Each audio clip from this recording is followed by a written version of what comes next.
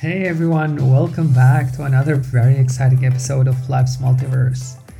Last time we had an episode about dating and I said it was the best episode. And it turned out I was right. It has the most number of plays so far. And today we're continuing this saga and having another episode about relationships, where we'll push things forward in the step after dating and talk about the relationship itself, how to navigate relationships and overcome challenges, especially in the matters of communication between partners.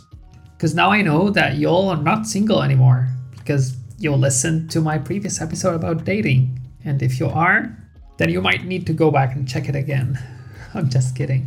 Whether you're currently single or already in a relationship, this episode will have a lot of information for you. And the theories that we'll discuss today will help you tremendously. I'll even add up some extra theory I found myself, so don't miss that. I'll also talk about different lessons I learned from my previous relationships and tell you what went well, what went wrong, and what will I change in the future. There's a lot to uncover. Did you know that there are 3 types of people in relationships? I can even tell you today which type you belong to. It's all based on science. If you are curious and interested, keep listening. And let's together now imagine this following scenario. For a couple in a relationship talking over the phone. She says, "We've been together for a long time. Now it's time to make a move. We need to get married. Things should be serious because we're stuck in a rut and we're not moving forward." He says, "I think I'm not ready for that. I believe we need more time." She says, "But we've been together for years. What are we waiting for? It's definitely time to make that move." He says, "In my opinion, the right moment didn't come yet. We need more time to get to know each other better and be more sure about our decision. This is not a casual event. It's for life." She says, "All these years were not enough for you? I can't believe that." He says, "This is all what I have to say." She says, "If we don't take that decision now, it means this is the end." He says, "Then let it be." They close the phone. He thinks, "I can't believe how needy and dependent she is." She closes and thinks, "He doesn't love me anymore." So, does that sound any way remotely familiar to you? If yes, then you are like me, because I've been there twice. Not literally, of course, and things did not end this way on the spot, but it didn't take long after that. And for a long time, I've been debating with myself who was wrong, me or my partner. Until later, I figured out that neither of us was wrong. It was just a communication problem, as it's the case in the vast majority of issues in the relationship. Most of the time, you're just having a communication problem. Might sound naive, but communication problems like that usually spiral, leading your whole relationship downhill. And today, I'm here to give you the tools to overcome these problems in the future that I wish I knew myself at that time and avoided lots of drama. And to learn more about that, let's start from the essence of the relationship, which is attachment. And here you might have heard before that you shouldn't be needy or attached to someone. You should be independent and only depend on yourself and support yourself when needed, where partners are just complementary in your life and not someone you should rely on. And it turned out that this is a mess. We are all wired for love, and being attached is a very natural and necessary aspect of the relationship. And what should you look for instead is called effective dependency. And it's when both your and your partner's needs are met. And many studies show that once we become attached to someone, the two of us form one physiological unit. Our partner regulates our blood pressure, our heart rate, our breathing, and the level of hormones in our blood. This is fascinating. As an example, there is one study done on women. They've been told they were about to receive a mild electric shock. And that was sort of stressful.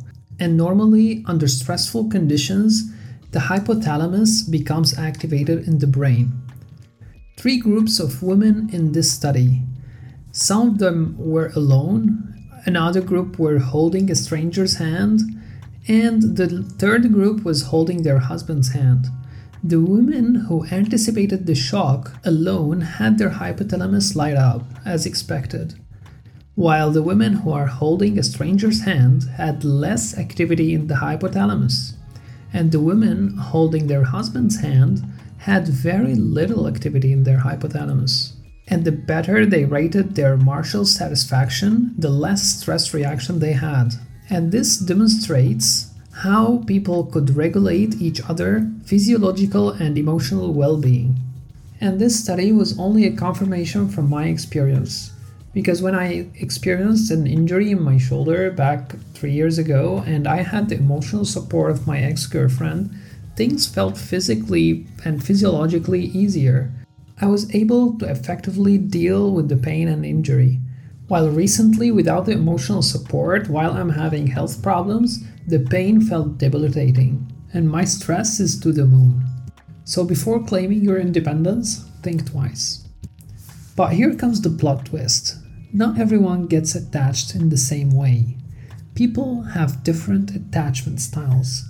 It was at first very well recognized and studied in kids and children, and it was very useful in the domain of schooling and education. But later on, it was found that also adults have these attachment styles.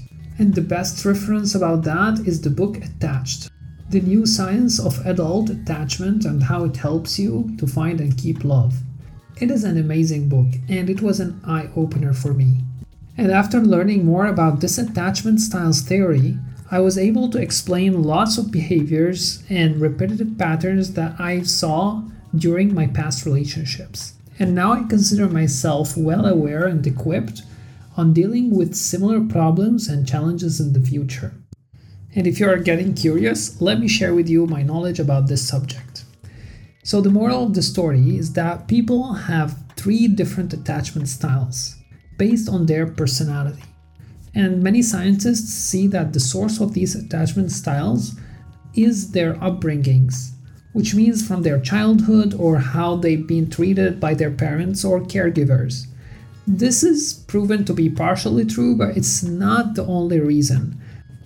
Later on, it was found that there are multiple other factors like genetics or even previous relationships and experiences. The 3 styles are anxious attachment, secure attachment, and avoidant attachment. So let's discuss each separately. First, we have the anxious attachment. And from the label, you could feel that the person with this style is usually anxious about the relationship.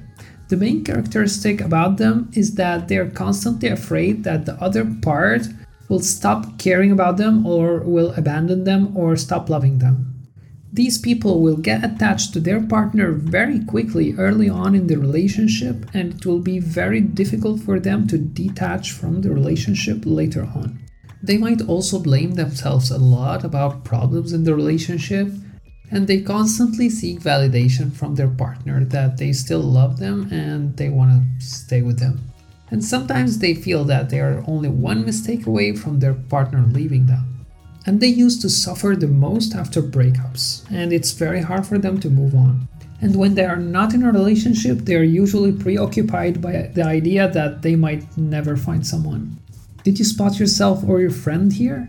Congratulations, you are anxiously attached. If not, keep listening. The second type is secure attachment. Securely attached people are usually people who are described as well put together, or people who respect their partner's needs and they make sure that their needs are met. They find the right balance in the relationship.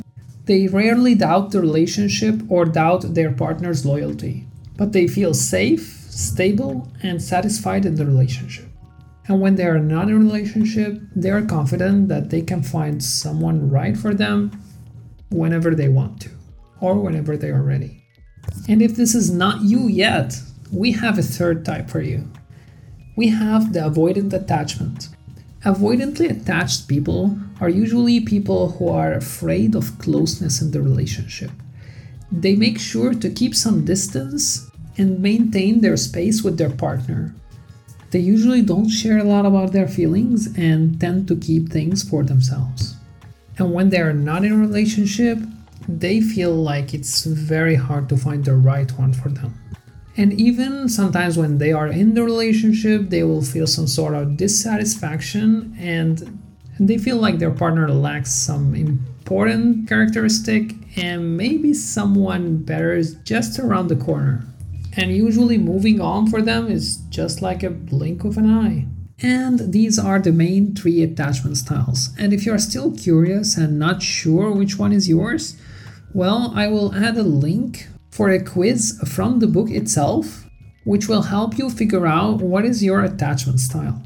But it's also important to understand that things here are not black and white. We are not only one single type and nothing else. Usually people are on a spectrum. Like you might have percentages from each type and not completely 100% one type, even though it's possible but unlikely. Also, the attachment style itself for one person might change over time or throughout different relationships, as it is something I think I experienced myself. Because your partner could amplify or tame some of the characteristics of your attachment style, which is in the book something called attachment style activation. And we'll talk about that shortly. So for me, for example, I scored 4 on the anxious, 9 on the secure, and 10 on the avoidant. So I discovered that I have a lot of characteristics from the avoidant attachment and secure attachment. And based on that, I could explain a lot of the behaviors in my past relationships that I was not even aware of. And I believe that I had a lot of secure characteristics in the past, but later on in my life, I had to rely on myself a lot and be independent in my life. So I overcapitalized on that and I thought that I don't need anyone to help me in my life. So I started to be more and more avoidant. And at first, to me, it was a source of pride and I saw it as a strength. But later on, I found out that that doesn't really make sense. And people are very important and relying on people is not a weakness. And we'll discuss how these things will play out in the relationship. Important note here is that most people in the world, like 50% of them, based on some statistics, found to be securely attached. And we have 20% for anxious attachment and the rest 30% are avoidant attachment. But there is a trick here, because if you are having now a sigh of relief that there is a high chance that you'll find someone with a secure attachment, don't be too fast, because usually people with secure attachment, even though they make the most of the society, they go into relationships very quickly and they used to stay the most in long-term relationships. So they are not that available. On the other hand, the rest of the dating pool is mostly anxious or avoidant people. But this is not the end. So the compatibility thing that I was talking about is simply that except securely attached people, usually 2 people from the same attachment style are not compatible together. Like, it is rarely to find 2 people with anxious style, and they found that it's almost impossible to find any couple both with avoidant style because they simply lack the glue to keep the relationship, because they will keep avoiding each other and it's very difficult to form a relationship this way. On the other hand, a lot of people from anxious attachment are attracted to people from avoidant attachment. And this group could very much work, but they need to be careful. And I really mean it. Because here comes now my theory, the thing I told you about at the start, which is I would like to call pulling the rope theory, or you can imagine it something like tug of war. Because as I said, one person does not have 100% of one single attachment style. They are usually on a spectrum. And if you are able to keep at least one long-term relationship in your life for more than a year, it means that you are definitely not 100% anxious or avoidant. But what's interesting here is that your partner's behavior will turn on or off some of these characteristics. So for example, let's say I have a lot of avoidant characteristics, and let's assume that I have an anxiously attached partner. So this partner will be constantly seeking more closeness, asking for more intimacy, and escalating the emotional status of the relationship, where this will trigger a reaction in me as an avoidant. So I'll be more and more cautious about our space and I'll pull back from him. And I called it pulling the rope theory because you can imagine like something like a rope between us and we're pulling it from both sides, and the goal is to keep it tight. So when my partner gets closer, the rope will get loose and I'll pull back. Got it? And what's different between couples is the length of the rope. So securely attached people are comfortable with shorter rope or longer, like they have more tolerance. When they are with anxiously attached people, the rope between them is already short, the distance is already close, so anxious people don't have to push against them so much, right? And this will keep things in balance. Where on the previous example with the avoidant person, when they are pushing against them, the avoidant person will keep pulling back, and this will generate some turbulence because the couple here can't find their balance. They can't find the point where they are both comfortable with the distance or the space between them and keep this rope tight. And now, remember the conversation from the start of the episode? Yes, exactly. This is a perfect example of anxious attachment style with avoidant attachment style. And again, this does not mean that I'm purely avoidant, but it's all about where does your boundaries sit and what is the closeness that you're comfortable with. And the same applies for the other side or the partner. So it does not mean that they are doomed to be anxious, but it means that they should find their balance. And this is the thing that usually is done by communication.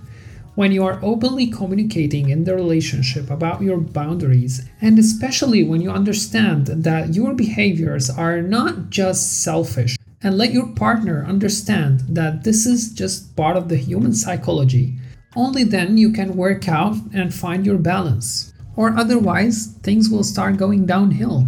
And as explained in the book, Attached, when the partner's needs are not met, usually they react with something they call protest behavior. And these protest behaviors are different for each attachment style and from person to person, but we can give some examples that you might be very familiar with. Like calling or texting many times, or withdrawing and giving threats to leave, or keeping scores in the relationship, which means like counting how many times your partner called you so you will call them back in the same number of times, or making your partner feel jealous. And as per the book, these behaviors are only done when the attachment style is activated. And this means when the needs of this partner are not met. And this could happen to anyone. For example, even that I mentioned that I mostly have secure and avoidant attachment, some previous relationships, when my partner was showing a huge avoidant tendency, they activated my anxious attachment behavior. Even though it's not dominant, but it still exists, and it does in everyone. And the same way you can activate your attachment style, you can soothe it and calm it down. So when you calm your partner's attachment style down, in this way you will only keep the secure attachment between you two. And this is very important because it will convert the relationship into something called a secure relationship, which is the ideal model of relationships that every couple should be working towards. And it's certainly achievable, and the way to do that is basically by two things. First is self-awareness. When you are self-aware of your behaviors that coming from your attachment style, for example, you will be more capable of dealing with them, and you will know more about yourself, so you can easily notice when you are engaging in some protest behavior or when your attachment style is activated. At the same time, you will be understanding your partner's behavior, and you will not be blaming them for the things that they are doing, and just understand that this is their way of communication and their way of thinking. And the second important thing is communication. Because learning to communicate effectively with your partner, particularly about your attachment needs and insecurities, can improve relationship satisfaction. And the most important thing is to be considerate of your partner's needs and to give them the benefit of the doubt. And don't try to push a change in them because changes take a lot of time. But everything could work the moment you find your balance. And I'd like to wrap things up here for today, but I can't avoid Socrates' voice in my head saying know yourself. So learn more about your attachment style. Don't be shy to take the quiz because it will move you one step closer to knowing more about yourself, as it did for me. But at the same time, remember that attachment styles are not set in stone. Also, we can't take them for granted as something 100% accurate because at the end of the day, they are just a model that makes it easier for us to understand the world, and they are not reality, as it is the case in many theories in psychology. But it's proven to be very helpful in putting people on the right path for their relationship success. So I hope you found this information helpful, and if yes, then keep an eye on the next episodes because the third part of this saga will come soon. Check out the other episodes as well. Until the next time.